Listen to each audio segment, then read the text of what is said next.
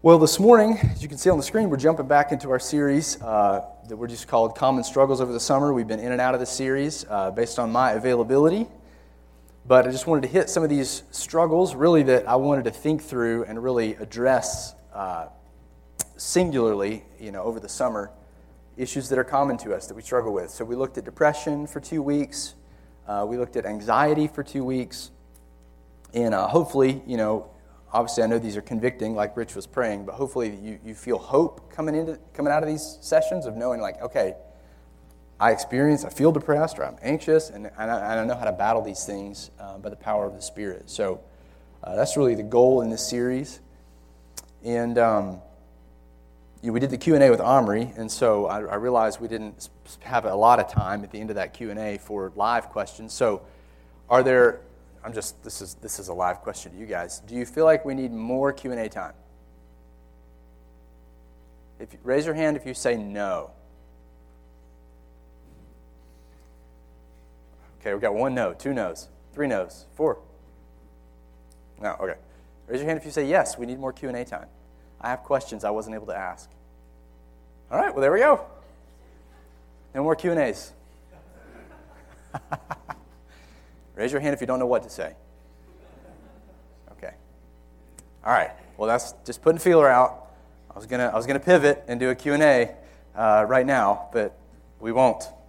Okay. We'll just be looking at each other. Well, today we are going to launch into our final struggle for the summer, and it's something I'm sure that none of you struggle with ever at all, and it's the struggle of comparison. Comparison. And I'm sure you're thinking, comparison, that seems kind of weird to talk about that, but I think you'll see it's hitting a lot of things that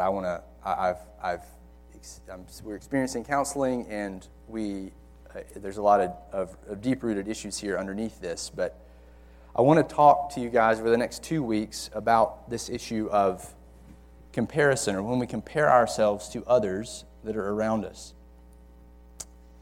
And there's really no end to the list that we could make about ways we compare ourselves to each other. You know what I'm talking about? It's like, yes, we know. What are some ways we do that?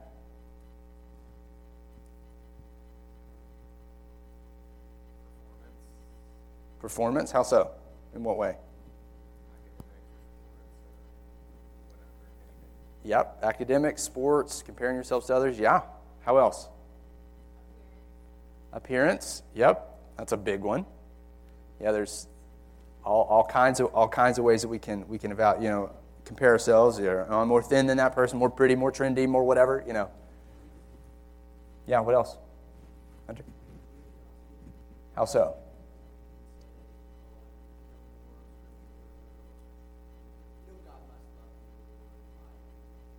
Yeah, so he said religiosity or just like maturity. You just kind of scale it. You're just kind of like sizing yourself up against the, your brother in Christ over there. I'm like, I think I got the edge on that, or, whatever it may be. Yeah. What else? Lifestyle. Okay. How so?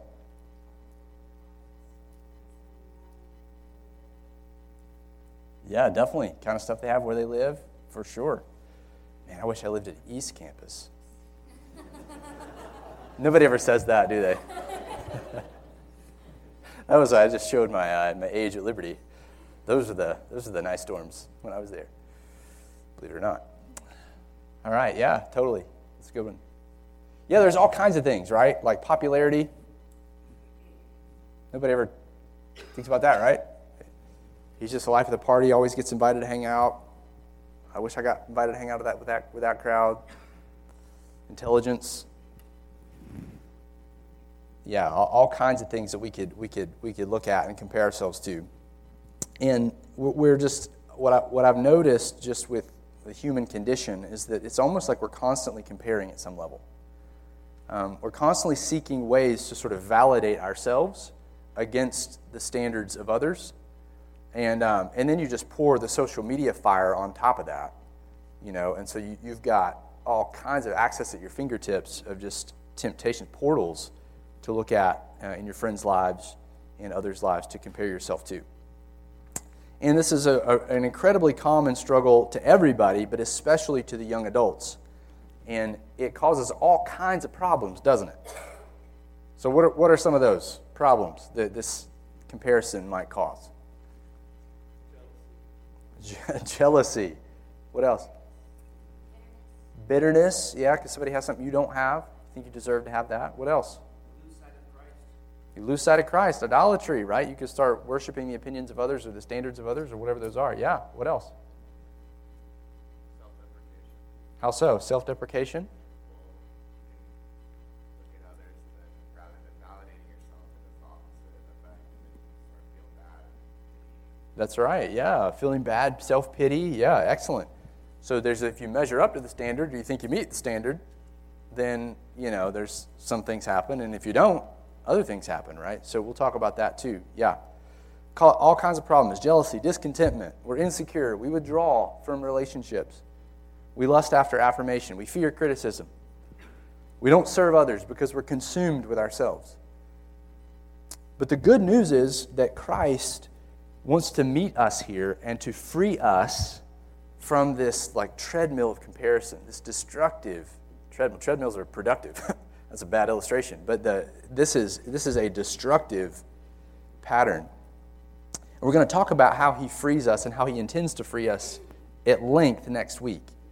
But for this week, what I want us to do is get our minds around what's going on in this struggle that I'm just calling comparison, okay? So we're going to ask some questions like we have in the previous times, and I'll ask 5 of them. Okay, so 5 questions. The first one is, what is actually going on when we compare? What is happening? What do we mean by this? It's helpful just to slow down and think through kind of what's happening when we're sizing each other up. Okay? And it starts with a baseline assessment or a baseline evaluation of yourself. So we would just say assessment of yourself, right? Whether you're doing this consciously or it's just sort of you have this assessment already. You've kind of made this assessment about yourself. You sized yourself up. You kind of know where you think, you know where you're at. And so you might think okay, I'm fairly smart, I make pretty good grades. I did pretty well in that exam. You're assessing yourself. Okay, I might not be the smartest guy in the room, but okay, I've got pretty smart. Okay? Then there's an assessment of others. You kind of have this baseline of yourself. Again, we're just kind of picking apart the anatomy of what's going on when we compare. At least there's this sort of assessment or evaluation of other people. You kind of start sizing up the competition, You're looking around. What are the people around me like? So you're thinking, I'm doing pretty good in my exams, and then you notice that guy. You know the guy. He's the guy that aced the exam. You got the 99, he got the 100. Or the 105. You didn't even know that was possible. His GPA is through the roof, right? He's got a 5.0. Just carries himself intelligently. And then you notice he's got an entourage, and all of his friends are the same. You're like, wow, maybe I'm dumb. And then there is the measurement of yourself against what you see around you. You're going to kind of measure yourself, assess yourself against the assessment that you've made of those around you. And if you don't meet that standard, whatever that standard that you've kind of created just now, you start thinking, maybe I'm not as smart as I thought. I guess I'm more behind than I realized. But if you do meet the standard or you exceed the standard, based on your peers around you, you feel validated in some sense and kind of smug, yeah, I feel pretty good about myself, And then there's some kind of response, right? I feel pretty good about myself. There's some response that we make in the midst of this comparison. Could be a lot of different ways, and we'll look at some of those. That's sort of the anatomy of what's going on when we compare. It's just that happens in a split second, doesn't it? It's bam! You're not even thinking about it. But that's what's going on. You're sizing yourself up, sizing others up, you're measuring how you fare, and then you respond in some way. And so that leads us to another question before we kind of, as we're wading in here to this topic, and we need to ask, is comparing always sinful? Is comparing always sinful? What do you think?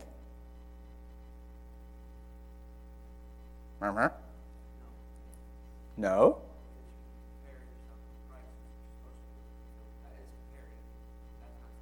Yeah, you compare yourself to Christ. Is it always sinful to compare yourself to others?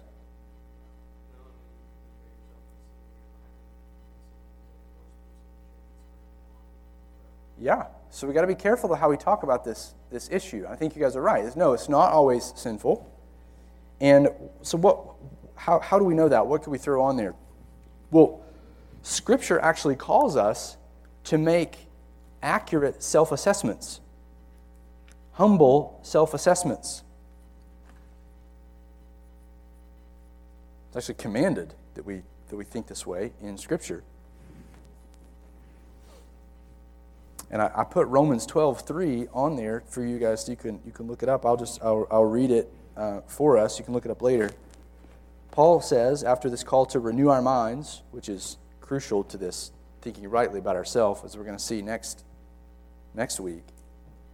But after he, in Romans 12, calls us to renew our minds, he says, "For by the grace given to me, I say to everyone among you, not to think of himself more highly than he ought to think, but," here's the command, "to think with sober judgment, each according to the measure of faith that God has assigned." So you're not to think in proud ways about yourself, but you're to think in accurate ways, humble ways, ways that are in accordance with how God's made you, what He saved you to be, your identity in Christ. Like, okay, we got to think carefully, according to, in this case, according to the measure of faith, according to the spiritual giftedness that God has given to you.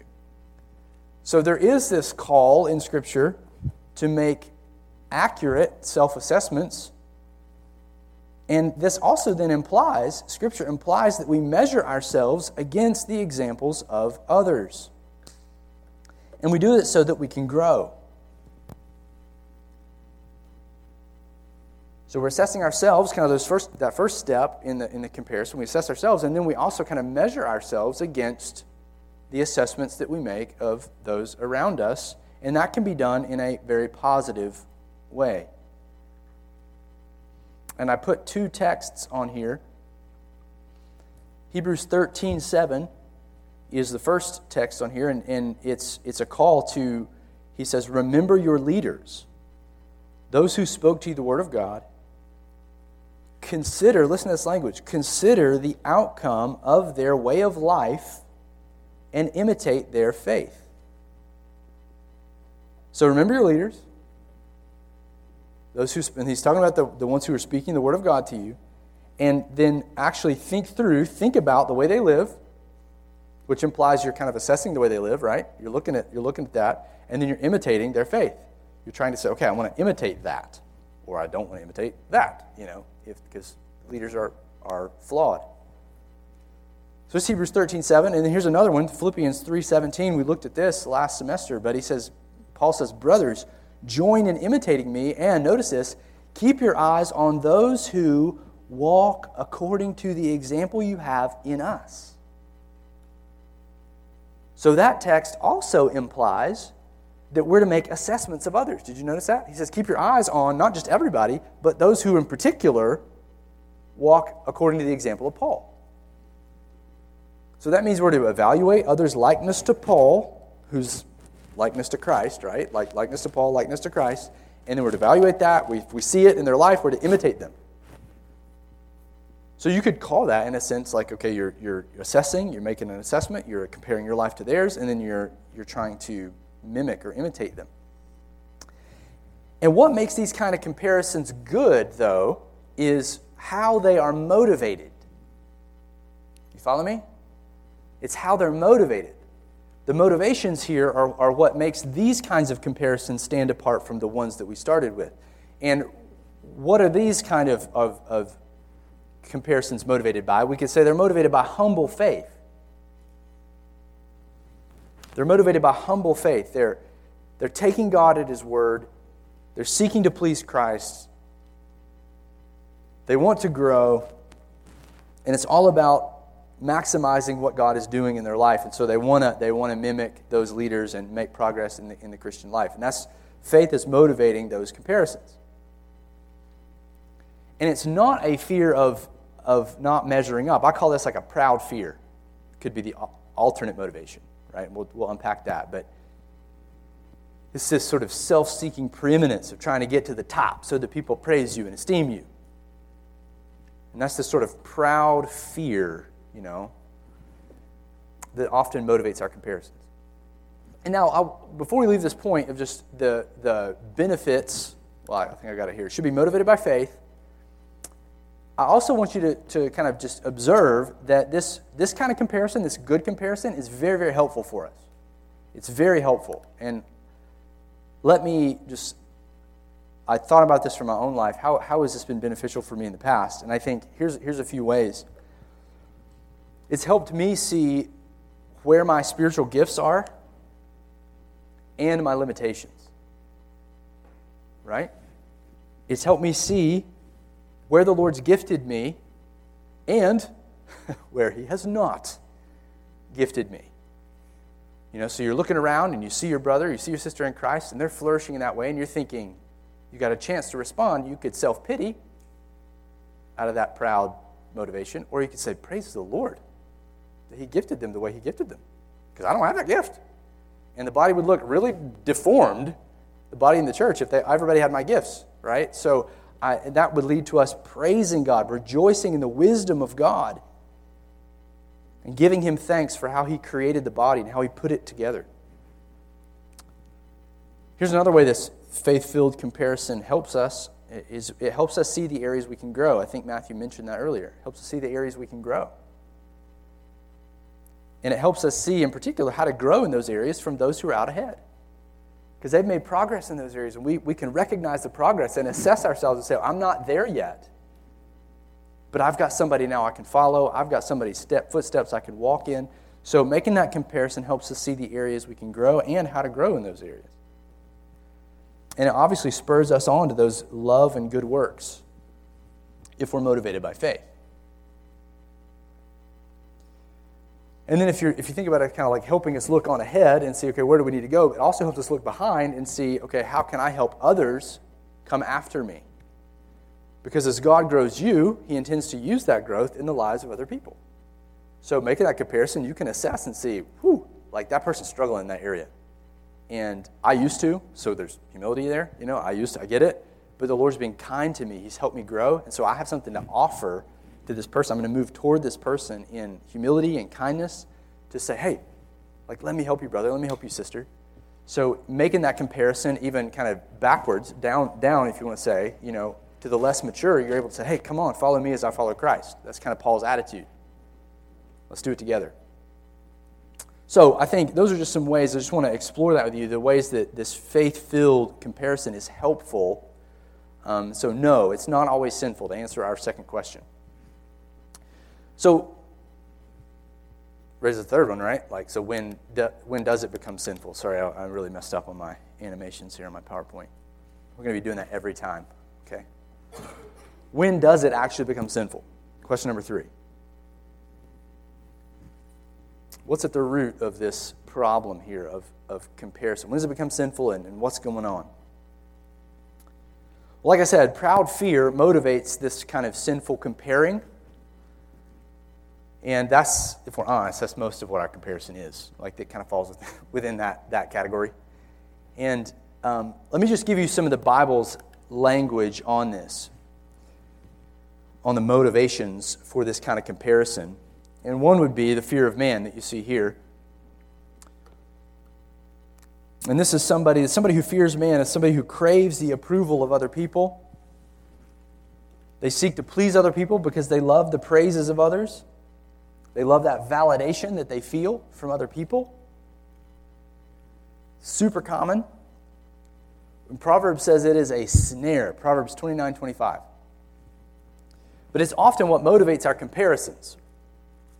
We want to be esteemed by other people. You say, okay, This group is cool, and I want them to like me, right? So I want to be esteemed by them, and so we measure ourselves against them, and we start trying to perform out of the fear of man. Very dangerous, okay?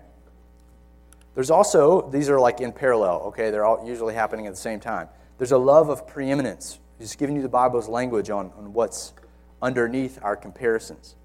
A love of preeminence. Preeminence just means you want to be first, right? Like you want to be at the top. And 3 John 9, there's a dude in there, a church leader actually, who the Apostle John describes as Diotrephes, who likes to be first.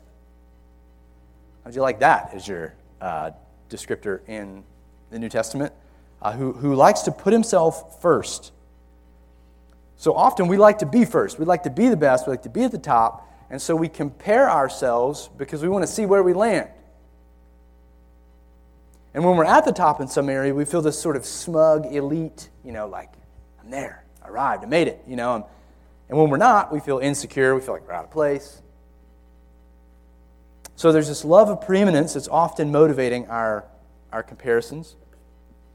Also, doesn't get any prettier, there's selfish ambition and self-seeking that motivates this comparison.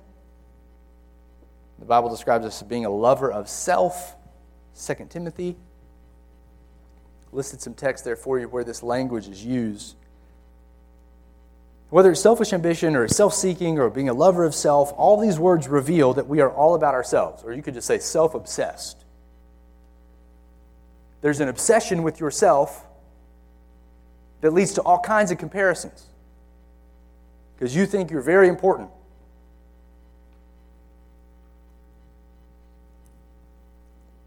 Our comparisons are often driven by this sort of self-obsession. We could call it this idolatry of ourselves.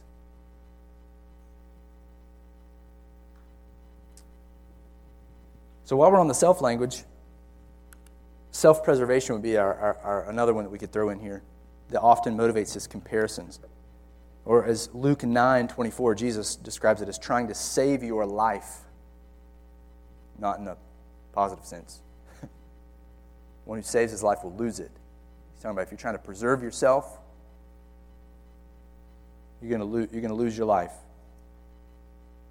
But if you give your life away for the sake of Christ and the kingdom, then you're going to find it, Jesus says. So self-preservation is a danger. Sometimes people, they might not claim, okay, I don't want to be at the top, right? Like, I'm more modest.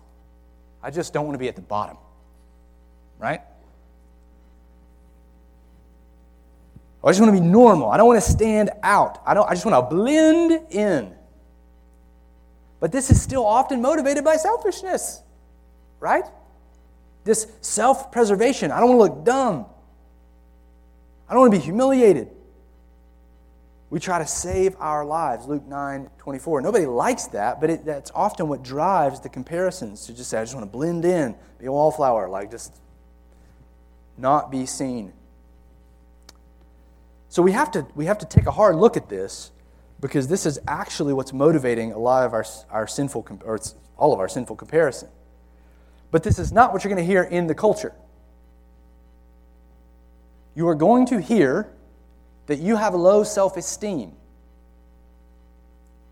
meaning you don't esteem yourself enough. You don't think highly enough of yourself. You might hear that you have an inferiority complex. You view yourself as inferior all the time, and so you self-deprecate, and so you need to, the answer to that in their minds is you need to love yourself more. And they'll say things like, how can you love others until you love yourself? Take care of yourself. And that flies in the face of everything we just saw. And we're going to unpack that more next week. So in summary, it's the obsession of self is when this thing becomes sinful. It's how we know it's sinful. It's we have the wrong kind of self-image. We'll talk about that. Self-image next week. We have the wrong kind of self-image. We need to know what God says about us and believe that and act accordingly. All right, that's how we know when it becomes sinful, at least at the root. But that kind of, it's like, okay, well, how do I discern if it's sinful in my life? Right? How can I discern that I have this problem? How's it going to come out? What's it going to look like?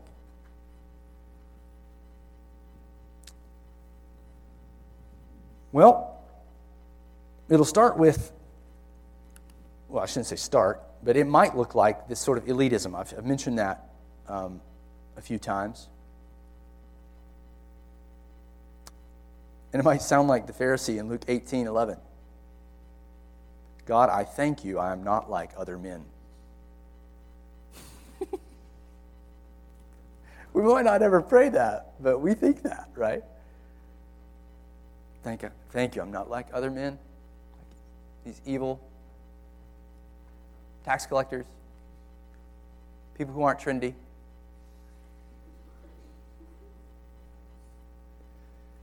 When we feel like we do measure up, we often have this sort of proud elitist mentality. We only hang out with people like us.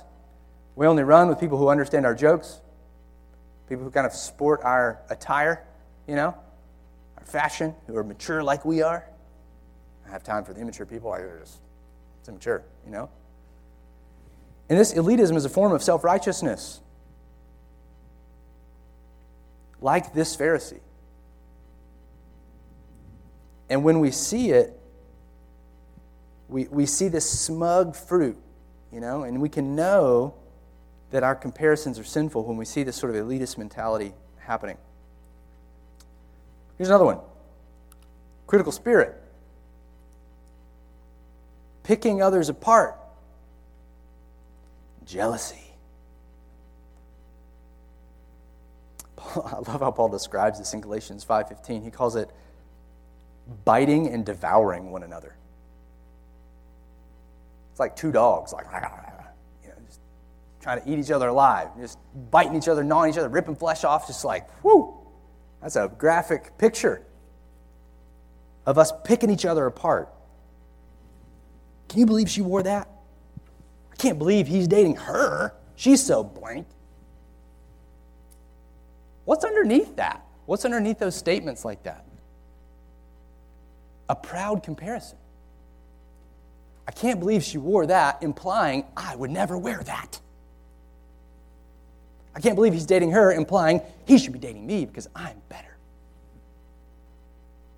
Our critical spirits often reveal a comparison that's motivated by the flesh.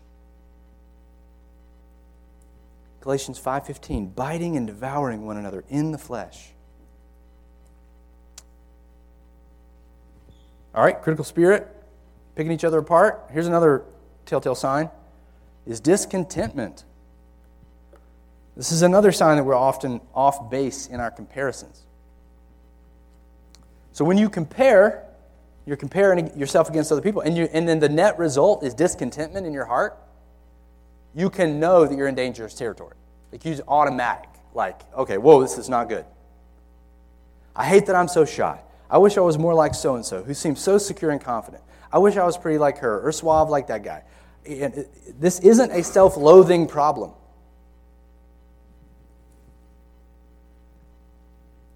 It's a discontentment problem. It's saying, Lord, I don't like the way you made me, and you made a mistake. Discontentment is a telltale sign when our comparisons are producing that not good. All right? And then that often leads to self-pity. Pretty soon those faithless thoughts are going to slip into this feeling sorry for yourself. I'm just so dumb, I guess. I'm just not as smart as people. I'm never going to amount to anything academically, at least not like those people. Just never going to get married,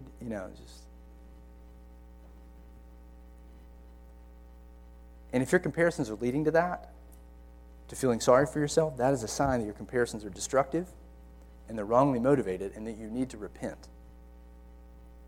Self-pity. Easy to go there. Again, this list, I'm telling on myself, right? Look no further than the heart of clay. So that's where all my implications come from. You guys know that. All right, here's another one. When you realize you don't measure up, guess what happens? That word we love and we say so often, insecurity, but we don't really think about what that implies. You realize you don't measure up after you compare yourself to someone else. You often feel what we say, quote, insecure. Meaning you feel inferior to someone else and you are embarrassed by it. That's what that means. That's what's going on. You feel inferior, and that's embarrassing to you. You might feel like you don't belong, or you might be scared of being found out. And those feelings, which are common to us all, are a sign that we are wrongly motivated and that we're deceived. Insecurity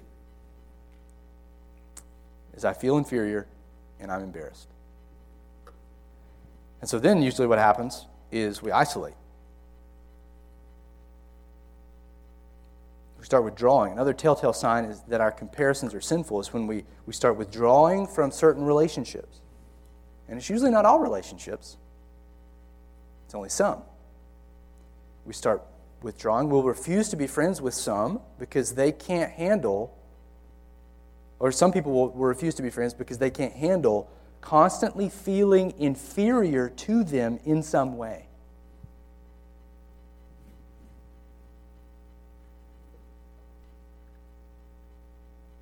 Or maybe you don't withdraw, but you make demands. You put conditions on the friendship. We can hang out, but you can't talk to me about X, Y, and Z. Why not?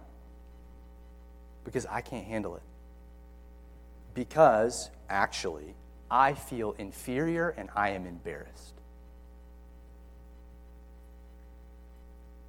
So these are all signs, diagnostics, that the comparisons are not good. These are from the flesh, they're satanic. We have to see them for what they are so that we can go after them in faith. All right?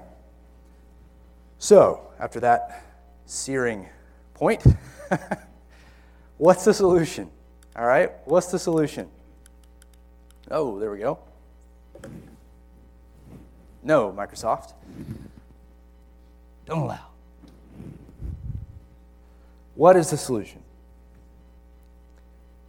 Here's the glorious news. Christ died for the self-obsessed. Like you and like me. That's why he went to the cross. Because of our idolatry of ourselves. And Christ is utterly committed to remaking us into his selfless image. If that was hard for you to hear, and you're like, whoa, he pegged me to the wall with his point A and C, I don't know, that was Christ helping you see because he wants to liberate you from this. He wants to free you from the enslavement to yourself, to free you to live the joyful life of faith, of trusting him, doing good. And next time we're going to look carefully at how we can make progress in this area, especially if we feel dominated by these kind of sinful comparisons. And we have to take responsibility for it, though. We have to stop shifting blame. We have to figure out what it means to really trust Christ in these fundamental areas, these daily areas. We've got to have an accurate self-image, the way the Bible describes us, one that's biblical and true, not full of these deceptions and lies or what we want to be, that God's not made us to be. And we've got to learn to act on the truth and not how we feel. And we're going to look at all that next time. But right now, I just want to close with this beautiful story of how Jesus addressed one of his own disciples when they were sinfully comparing. Any guesses? John 21. So go ahead and turn there. The solution is so refreshingly simple here. John 21.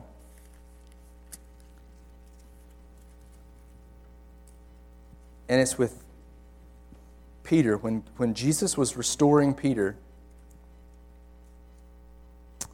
And his words to Peter here, they ring in my ears when I'm tempted to compare. It's so simple, but so helpful. All right, John 21. So we'll pick it up in verse 15. He says, when they had finished breakfast, Jesus said to Simon Peter, this is after he had forsaken the Lord. He's restoring him now. Jesus said, Simon, son of John, do you love me more than these? And he said to him, yes, Lord, you know that I love you. He said to him, then feed my lambs. He's commissioning Peter. He said to him a second time, Simon, son of John, do you love me? And he said to him, yes, Lord, you know that I love you. And he said to him, tend my sheep. He said to him a third time, Simon, son of John, do you love me? Peter was grieved because he said to him a third time, do you love me? And he said to him, Lord, you know everything, and you do know that I love you. Jesus said to him, then feed my sheep. Truly, truly, I say to you, when you were young and you used to dress yourself and walk wherever you wanted, but when you're old, you're going to stretch out your hands, and another will dress you and carry you where you do not want to go. And he said this to show by what kind of death he was to glorify God. And after saying this, he said to him, follow me. Now notice verse 20. Peter turned and saw the disciple whom Jesus loved following them, the one who had also leaned back against him during the supper and had said, Lord, who is it that's going to betray you? John's saying, it's me, right? When Peter saw him, he said to Jesus, Lord, what about him? What about this man? You told me I'm going to die. What about that guy? Notice what Jesus says. Jesus said to him, if it is my will that he remain until I come, what is that to you? You follow me.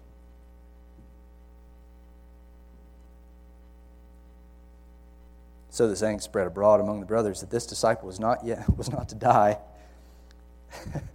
John's writing this, by the way, so. Yet Jesus did not say to him that he was not to die. But if it is my will that he remain until I come, what is that to you? So John's obviously trying to write the narrative here. But the point, the eight words in English that will liberate you from sinful comparison. What is that to you? You follow me. You're looking over. Wish I had this. Wish I had that. What is that to you? Jesus. Picture Jesus grabbing you, grabbing your face, turning it back to him, saying, what is it to you? That's not your story. This is your story. You follow me. You got one job. Trust me. Follow me. I've made no mistakes. I've gifted you all of your life, circumstances, background, whether bad parents, good parents, faithful church, unfaithful church, healthy church, poor, not healthy church, no church. You follow me. I have a plan. You just got to trust me. So that's where we'll go next week. Just want to give you a little teaser there on just a great text. So we're coming out here. Let Jesus get your attention. Get you from looking over your shoulder and looking at different people and follow him alone. Amen? Let's pray. Father, we are grateful that you do expose, and yet you come alongside us to shepherd us and to commission us for your purposes, like you commissioned Peter. And so we're thankful that you use us, even though we get off track quickly, and yet you recover us, and you're teaching us to fix our gaze on you and not to make these comparisons. So we're thankful just for the clarity of your word, and we do pray that next week especially that you would continue to equip us in these ways, and we ask it in Christ's name. Amen.